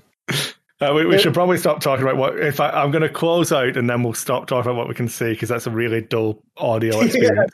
We'll do a video show at some point. We'll do a video in focus. But I have also a stone, which Evie gave me, which sits on my computer desk. Aww. It was a gift from my daughter, so I have a pebble. All right, we're going to talk about kid gifts. Lego Darth Vader. Always sits right near the computer. Lego Darth Vader. My daughter gave that to me. As you guys can see, kids gift my Razor Crest, right? So now we're getting the listener experience because Sean doesn't have his camera. Yep. Oh, well, fun times. So we did have the main topic of what we're looking forward to in 2021. That was our other talking point, wasn't it? So I think so. Yeah. So yeah, Sean, I haven't heard we nailed off some books as well, didn't we? Oh yeah, we nailed off books that we've been reading recently. So you had just finished. But you're right. Sean's not spoke for a while. But we're going to make Sean talk. Then all of that truncated silence we'll get to do. It's fine. You get to edit out all the ums and ahs and. The patrons don't pay me enough to edit out the ums and ahs, Sean. So well, damn it, they need to pay you more. So what I've been reading lately, I started back on my 2001 Space Odyssey series, but I started with 2010 because I don't want to go through the nightmare of 2001 again, even though it's a really good book. It is a very hard read for me. Yeah, that's part of it's because it's not really set within the same kind of universe as 2010. It's a little bit different. And if you've ever seen the movie 2010 and never read the book, most of the stuff in the movie is like an amalgamation of what the book is. So there's a lot of things in there. I'm not going to spoil it. I'd rather you read the book and see the difference. But the book's from the 60s. If you haven't, the movie was from the 80s. If you haven't, oh yeah, no, I understand. I understand where you're coming from, but like that's a really old book series and a movie series. There's a lot of things in it. Like if you compare the scene where they send the probe out to Europa is actually replaced the scene in the book where the Xi'an, the Chinese mission, landed and then was assaulted by the sea creature and then destroyed. And so that was replaced. Max, who goes out in a craft, doesn't do it in the book, so he doesn't get blown back to Earth as part of Bowman's, whatever you want to call it, his recollection before Jupiter blows up. There's a whole difference. That's like an entire different storyline, actually. So, the way that I always equate that particular book and movie series is like this. Hey, do you remember that cool book by Isaac Asimov called I, Robot? Yeah, that was a good book, right? Like a lot of people point to that as a milestone in science fiction. And then Will Smith came along and made a movie called I, Robot. Yeah, it's loosely based on that book. But if you read the book, see the movie, you're like, what the fuck is this? It's not even the same story. Ultimately, they parallel each other. There are parallels. It's just different. I know, but in the book, does the guy say, I did not murder him? Yeah, no. There you go. It's on that. Yeah. There you go. See? But that's the same thing Children of Men is, though. If you've seen the movie and read the book, they're not really the same story altogether. The book is really good. The movie is excellent. For having those changes, I could accept those changes that they did in the movie. And Clive Owen was so good in that movie. It's unreal. Yeah. That was such good. Is it like when you watch the sequel trilogy and the Thrawn trilogy? It's like, oh man. That's an interesting thing, because that's actually the series I'll reread next. Is the Heir to the Empire series. I haven't read that in so long. I probably should. It's been a while. Yeah, I have all first edition or special edition hardbacks in my closet, and so I'm buying them on Kindle because I don't want to touch those again, or I'll have to put gloves on when I read it because they're that old. Yeah, they are. Even the paperbacks I got, I was a poor kid, so I couldn't afford the hardback. So I always had to wait for paperback whenever they were growing out. And so, because those were all like $6 when they came out, or $5, I forget where they were. But I still have all the first times those were printed. I know they're not nearly worth the same value as the hardback editions were, but I think I still have my originals. I'm gonna go look when this is done. I'm pretty sure they're sitting back here. I haven't touched those in forever. I'm sure I've said this on the show before, but I remember I would have been in high school, so 13, 14, and I bought, because I didn't know any better, I bought Dark Force Rising and read that one before I read Heir to the Empire. Oh yeah. But you know what? You could actually get away with that, sort of. Yeah, it was fine because I wanted to not be as stupid as I would, so I thought reading might help, and I bought a book like Star Wars. Buy a Star Wars book, see what this is all about. I'm trying to think. Never look back, Sean. Never look back. Right. I'm trying to think of what it is really bothering me because I cannot remember the title of the book, but I've read it 3 times. It's the Stephen King's fantasy novel. Oh, that's the Gunslinger. No, not Gunslinger. It's the one about the wizards. The Dark Tower series all in that same group? This is kind of an offshoot of that. It's not Dark. It preceded Dark Tower. All right. Now you're pulling up Stephen King. I should know this off the top of my head. Yeah, but it's literally the book about the wizards. I don't have it anymore, so I can't go grab it and say, "Oh, this is it." But I'll find it on Kindle and reread it. But so that's kind of one of my goals for 2021 was to get back into reading books rather than YouTubing, half my life away. I heard that, brother. Now I'm pretty much a recluse anyway. I have a Wednesday night game group that prior to COVID we would meet at one or another guy's house. We were just talking about it the other night about possibly getting together here pretty soon, and of course it's after vaccines and all that. And And I've already talked about this in the last version, the first edition version of this show, about even after COVID is done, I'm still going to wear a mask because this is the first year that I haven't had any type of colds or ear infections or sinus infections. And I equate that all to not having to breathe the same air as other people. Or at least breathe the same air directly anyway, which is good. But for me, when we talked about, I think in the last show, 2020, and how it affected everybody. And really 2020 hasn't affected me greatly because I don't go out and do a lot. Like, I'm not a movie goer. I'm not a restaurant goer, really. Once in a while, I would go out to eat at a restaurant with my son. But none of that really was me. If I'm going to do it, it's drive-through. If I do that, normally I cook for myself or I'll order like a restaurant that you can go pick it up at. So, 2021, I think for me, what I would like to start doing in 2021 is using my painting stuff that I have for minis instead of using this Canadian guy that I know all the time to try to alleviate some of it. So I don't know. I'm just looking forward to 2021. It's probably not going to change much. I'm going to be honest with you guys. It's probably not going to change much for a while. For you, Ed, it'll change a little bit, but I hope. Well, ultimately it won't because other people won't be vaccinated yet. It's going to take a while to get all those people vaccinated so they can start opening up the game rooms and all that type of stuff for people to go back out and play games without high risk. That'll lower the risk, but you're still going to have the people that refuse to get the shots. And so you still have those categories of people too. So, well, even getting the shot. So I asked this question specifically whenever I was getting my vaccine. I was like, all the vaccine does is prevent me from getting sick. Correct. It doesn't prevent me from carrying it. And it doesn't prevent me from transmitting it. Correct. So while I agree that it's been great that I'm going to have it for my own safety, there are still 5 other human beings that live in this house that don't have a vaccine currently. Correct. And could still be infected. So it's not like I'm going to change my behavior because I have because I've got the vaccine. I happen to be in your same camp. I think that's one thing that 2020 taught me, that I'm going to move forward and moving forward in my life.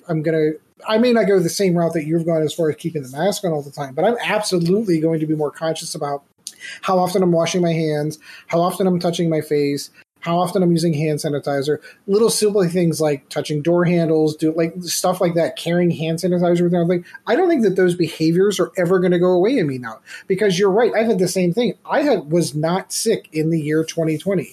My children were not sick in the year 2020. That is an impossibility. When you have 4 kids, 1 in high school, 1 in middle school, and 2 in the lower grades, you've got multiple petri dishes that you're coming home we were getting sick all the time before. So that didn't happen in 2020. And the reason for it is because of that no contact. Right. Now, we're going to go back to school, but that doesn't mean that new behaviors aren't going to be adopted, at least by me personally.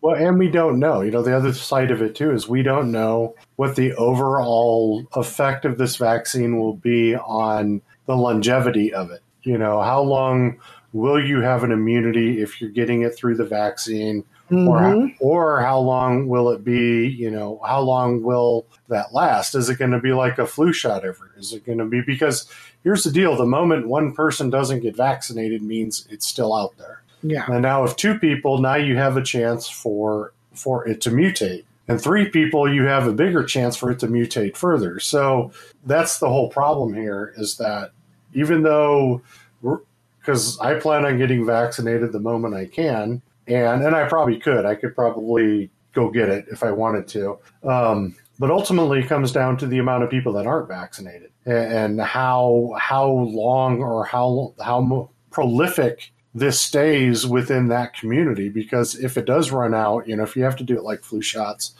then you're religiously going to have to do it like a flu shot. And that's the unknown about this right now, because it really wasn't tested for 12 months. It wasn't tested for 24 months. And I'm not talking about side effects. I could care less about side effects. I had the anthrax shot when I was in the military, so I could care less about, what people talk about side effects or the potential things it can do or whatever.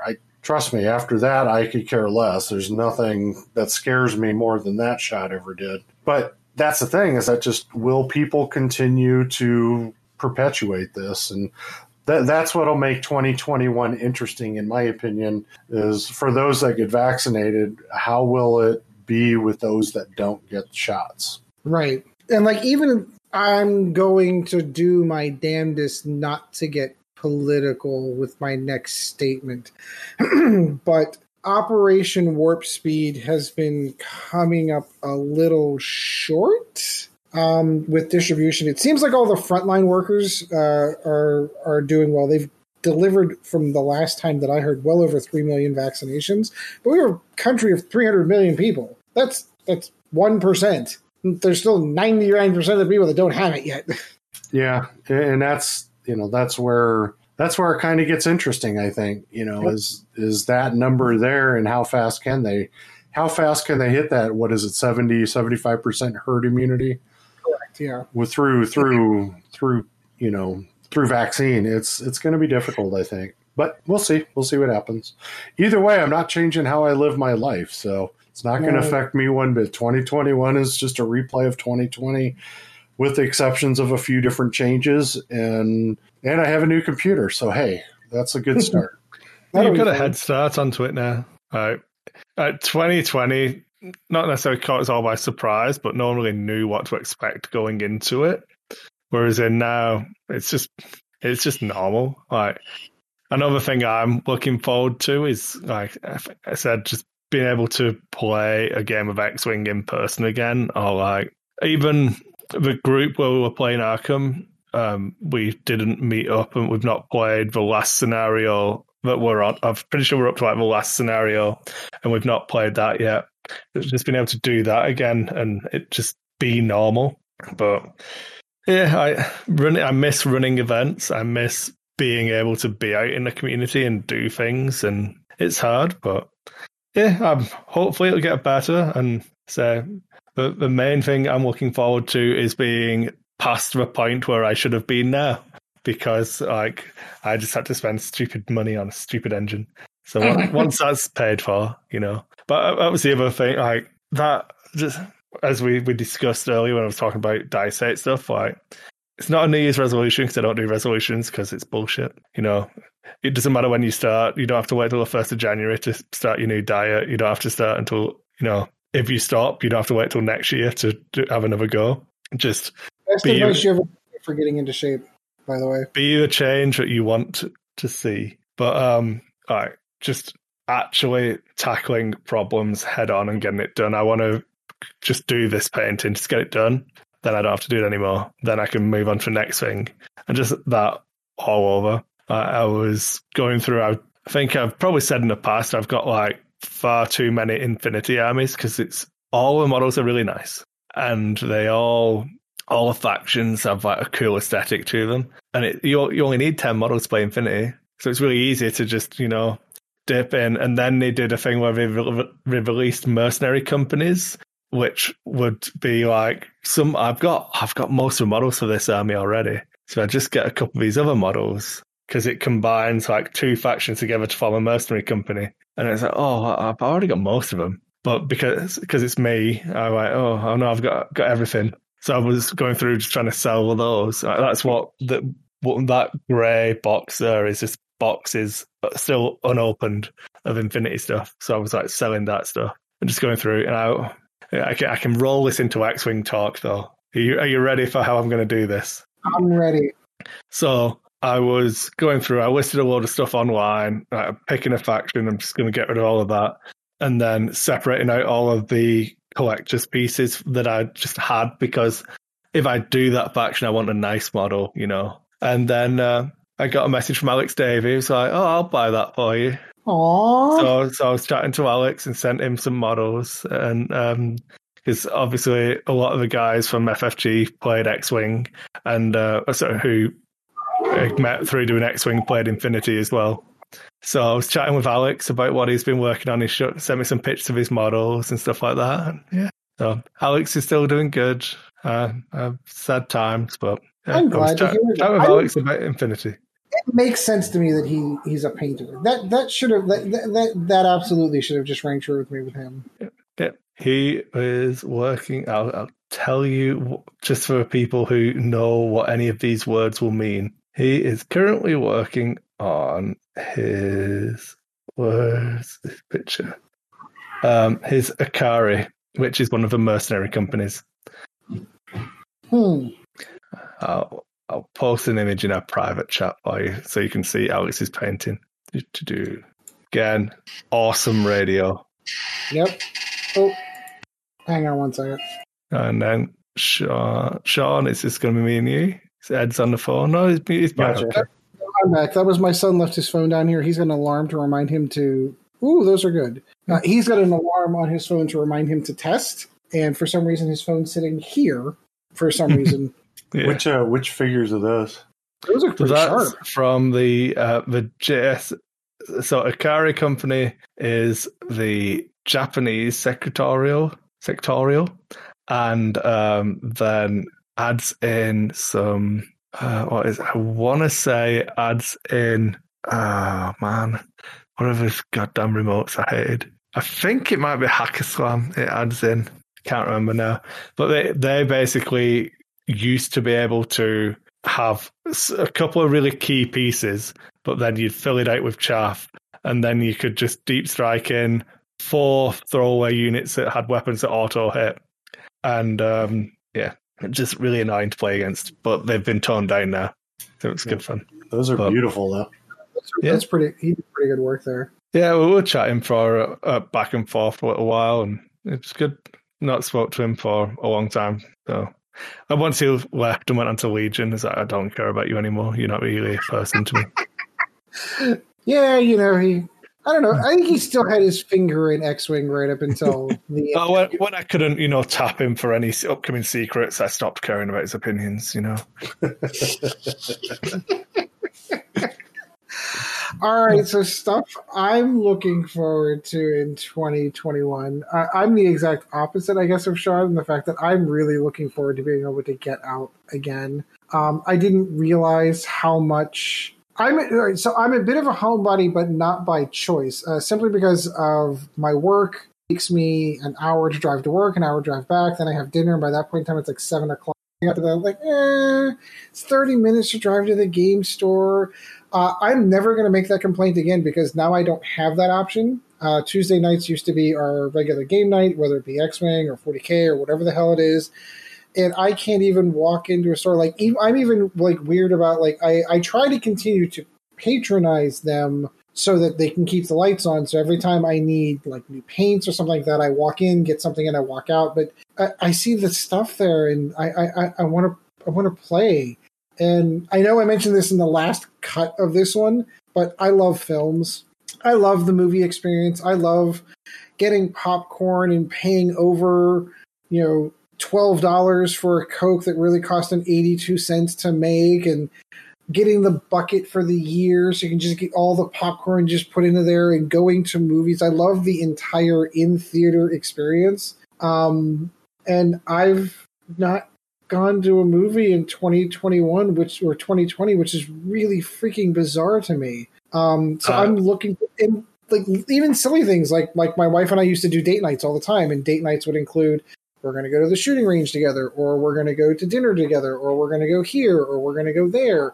And we can't do any of that, which is super insane to me. So that's what I'm looking for. And I don't know that we're going to get there. I don't know that we're going to get there by summer. I don't know that my kids aren't going to start school going back to being online. Like, I don't know.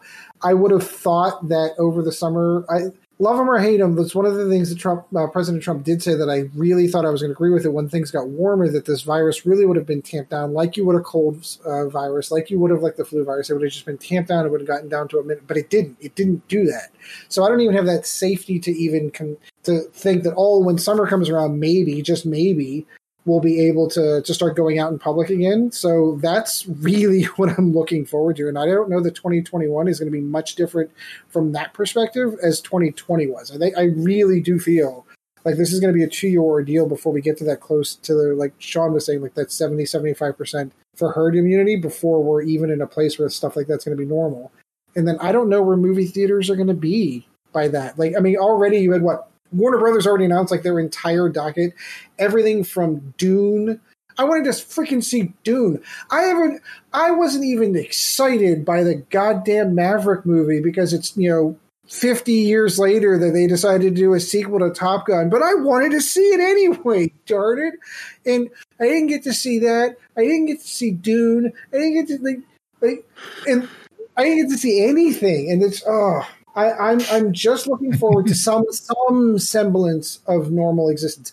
One of the things we used to do all during the summer is we used to have campfires in the backyard. I've got a fire pit in the backyard, and I'd throw a post up on Facebook, and like 7 people at random would just show up to the house with beer, and we'd sit in the backyard and we'd burn wood in the backyard and just sit around and drink and on a Saturday night. I miss doing stuff like that. I miss going out camping.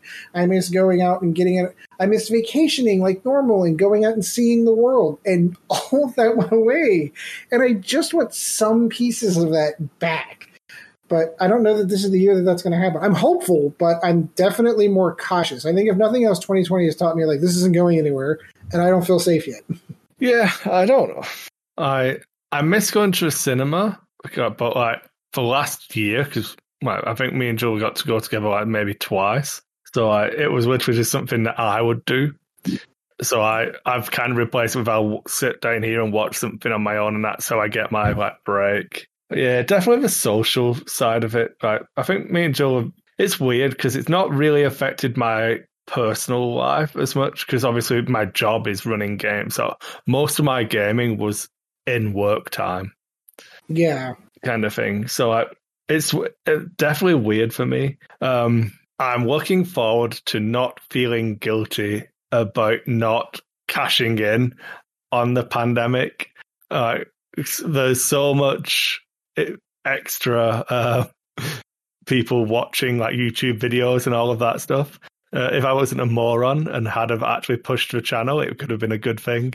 But I'm looking forward to either being in a position where I can do work on Dice 8 again, or the pandemic being over. Whichever one of those things comes first, Yes, I agree. 100%.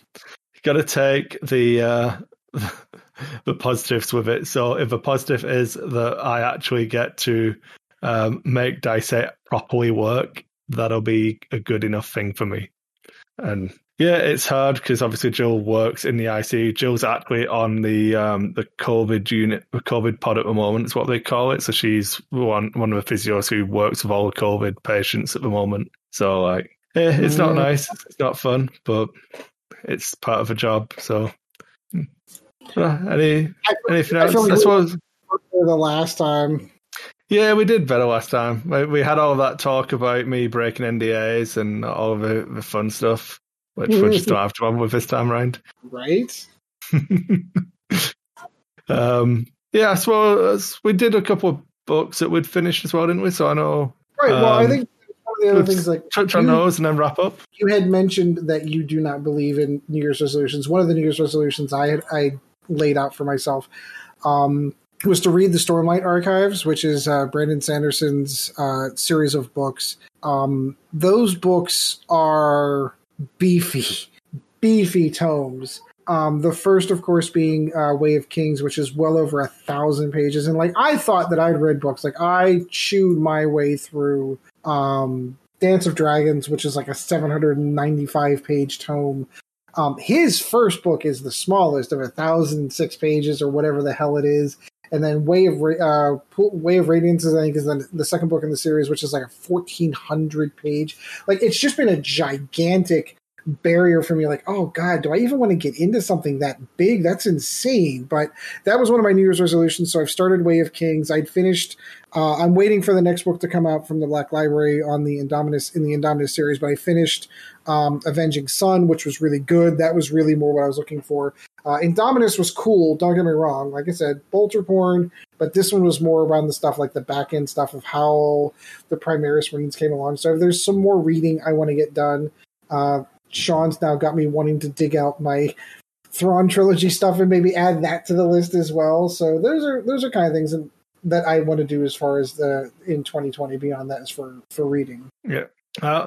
I went back to revisit the two of my very different but favorite trilogy, sagas, I suppose. So I'm reading the Belgariad at the moment by David Eddings. That's like a 5-book series. I finished Pawn of Prophecy, which is the first one. I'm on Queen of Sorcery at the moment, and that's like real classic fantasy tropes and following the predetermined prophecies, or are you making it happen, and the hero's journey and all of that kind of stuff. And then on Audible, I'm listening to the Serpent War Saga by Remini Feast, and that's again one of my favorite. That's 4 books, and I really enjoy that as much as I think The Magician's probably one of the best fantasy books ever written. This one's set kind of later in the timeline, and the characters and the levels of I can't think of a word now, but the stakes at each level of the story, because you've got like the normal people who don't really know anything about magic and have never seen a magician, what their lives are going through, and then you've got like the people who interact with both sides, and you've got magicians, and then you've got all of these things and how the interplay and how it interacts. And that is my goal. That's my I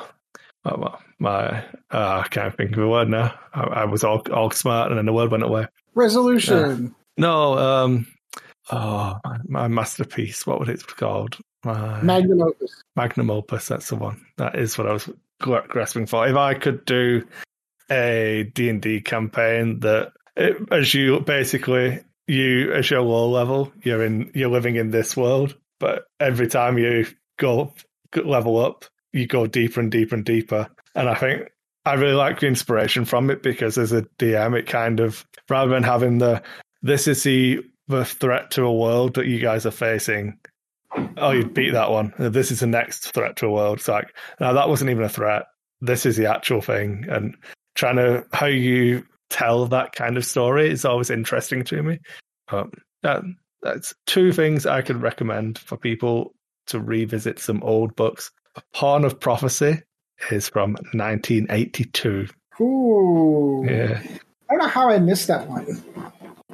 By the way, the Stephen King novel was The Eyes of the Dragon. I was going to say 1984. Yeah. So yeah, that's what I'm reading and doing. I picked up Light of the Jedi, is it? The new High Republic book. So I'll probably try and squeeze that in at some point, but no promises. I'm not going to lie. I do want to check that out. Because, all right, so I'm not one... All right, I freely admit that I am not a gigantic fan of Kathleen Kennedy or the Story Group, and I feel like they've screwed up a lot of things. However, I'm not taking everyone's initial, this series sucks, it's SJW garbage. Well, I'm not doing that. I'm going to give it an honest-to-God chance, because there are pieces to that sound to me very interesting, and I want to see where they go with it. I can tell you they made the very first mistake that I was afraid they were going to do. And Yoda's in it. Yoda, first issue of the first comic book, Yoda's in it. And I'm like, oh. Like, yeah. what? Like, so for a comic, so I'm not, I don't know. So I'm not going to buy issues of comic books. Once they bring out the first graphic novel, I'll buy that. Yeah, but that's what I'm going to do. But for the actual hardback novel, I want to see where that is compared to, because the only thing I'd seen was complaints about the comic book having Yoda in it, which I don't know. I'll see. I'm not. It's hard. So I don't care about Star Wars fans and their opinions. Like, your Star Wars is different to my Star Wars, and I will espouse my opinions because I enjoy talking about it. But I'm not going to form my opinions based on other people's, if that makes sense. So. Yeah, no, exactly. I agree with that completely. I want to at least read the first book and get my own opinion on whether or not it's good or bad. I think the main thing that coloured me is I'll click on it now. I'm going to click my YouTube and let's see what the algorithm recommends Star Wars wise for me. It's always just people like, she's about to be fired, or why Disney hate you. Like every other video is just and it's just people wanting hate clicks. And I'm like, you know what? I don't care. Star Wars is Star Wars. You either like it or you don't. I'll enjoy what I enjoy, and you do you, man. It's fine.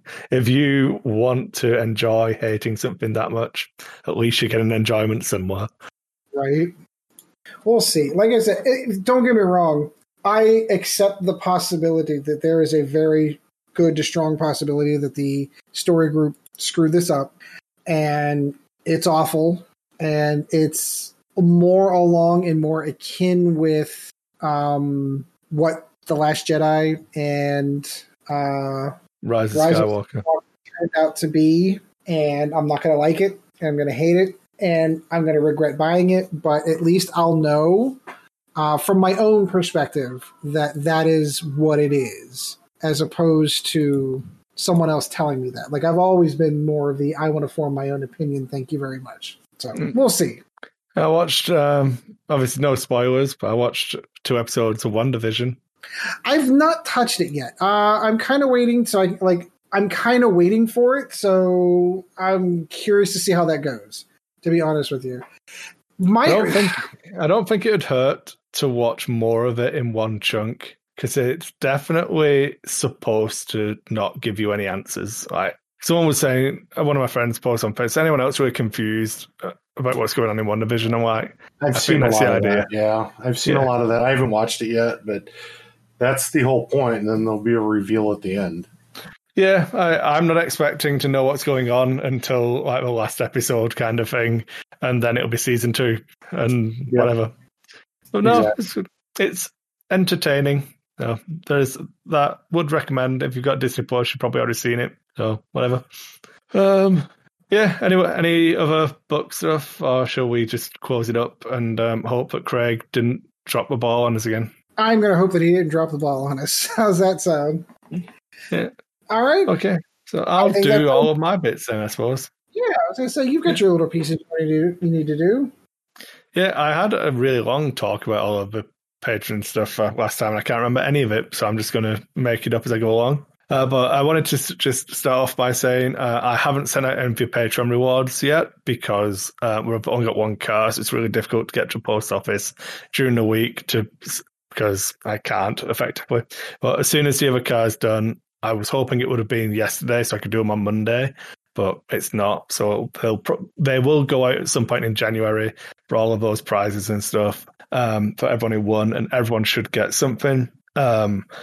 One of the patrons, Alan, has been helping out, working on redesigning the lack of focus token as we speak, so that will get recut. And then everyone who should have got something in 2020 who didn't, because I couldn't get the tokens cut because the person I was using, basically they were using a co-op group laser, and obviously it all closed down because of COVID. So everyone who should have got something, even if you are no longer a patron, if you were a patron in 2020, I will send you what I would have sent you, and then we can hopefully start up and get some new stuff designed as well this year. So hopefully that'll go pretty well. And yeah, if you want to support us on Patreon, you can either support Dice Hate on Patreon or Lack of Focus. Dice Hate is just a once a month kind of thing, whereas in Lack of Focus, it bills for each episode of the podcast. The supplementary stuff we do, like the D&D stuff, we don't charge for. Any of the In Focus stuff we don't charge for. But yeah, there's 2 ways of doing it. It's all appreciated equally. With the environment we currently live in, obviously, please don't tax yourselves.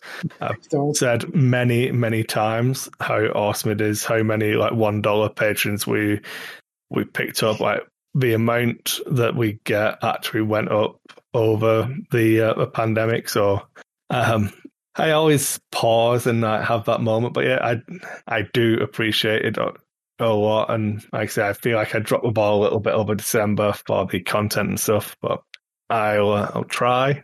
No, I'm not going to promise because then I'd be Matt Colville and I'd just be lying to you. But I'll try. And Yes, not at all. Make sure you jump onto Discord. I got a few messages about some ideas for stuff that people wanted to do. But just jump on the Discord is all I keep saying to people. And I say I don't have it muted. I'm available. I'm not going to say 24/7 because I still try to sleep occasionally. Occasionally. People post the painting on there, and unless there are forces to send at 2 a.m.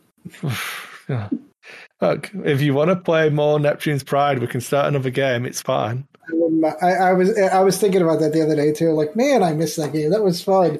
Even though I lost every game, and if I hadn't partnered with Greg, I wouldn't have gone nearly as far. You're so insecure. You're so insecure about everything. Just be decisive. Stab him in the back and twist. But I had that one guy that was in there that when I did do that, he's like, "This is the reason why I don't play these games. Nobody ever." Bruce, and I'm like, that's kind of the name of the game. Like, it's a winner take all kind of thing. At some point in time, I've got to stab you in the back to win. It's not even. It's accepting that the game can only end under a very strict win condition. Right. So, and like the game doesn't get more fun. You don't develop new. It's not Command and Conquer. There's no tech tree. It doesn't change from. Like day 1 to day 50 doesn't change. It's still clicking on blobs and moving the blobs around. Mm-hmm. Yeah, I don't know. It is. I'm not going to lie. It is very easy to take it personally, but I think the best thing to do is not hold any grudges going into a game, but hold as many grudges as you can whilst playing. As many grudges as you can. I like that. That is probably very accurate. Within the game, hold on to those grudges. Yes. Once the game's done, it doesn't matter. It was irrelevant. None of it's real. Yes, I agree completely. All right, so that's going to do it for this one. Sean, always good talking to you, my friend. Yep, it's great to talk to you guys, and looking forward to more of this in 21. Oh, can't wait. Chris, always good talking to you. Always good to be here. I'm looking forward to another year. I was thinking about this when we had the break. I was like, should we have had the break? Are we going to keep doing this? Are we done? There's no X-Wing. Are we done? Like, no. And I was like, you know what? It doesn't matter, does it? Like, we just hang out and talk, and it's fine. Occasionally we sprinkle in some X-Wing. At some point in time, we're going to get back to playing in the store. Like, I'm itching to actually get some ships on the table kind of thing, but it's like you said, it's a very different environment online. That's the reason I'm not doing even 40K online. Like, I tried it. It just wasn't for me. I know there's a competitive league going on. Every day there's 50, 80 games going on a day. I can't do it. I've tried. It's just, it's not the same. Yep. All right. Well, I think that's us. I mean, you've got your usual lines, but so I told people about the Discord. Dice 8 Discord is a link in the show notes, and you can find us on Facebook as well. Lack of Focus Podcast on Facebook, and you can email us at lackofocus@gmail.com. See, Chad, I do my job. It's fine. Good. He'll be proud of you. All right, so that's going to do it for episode 68. I'm going to spend the rest of my evening trying to get my RGB all to line up. I've got 3/4 of it lined up, but the damn RAM is not working with Mystic Light, so I'll have to see what I can do with that. So anyway, I do hope you enjoyed this one. We will see you in the next one, and as always, guys, fly casual.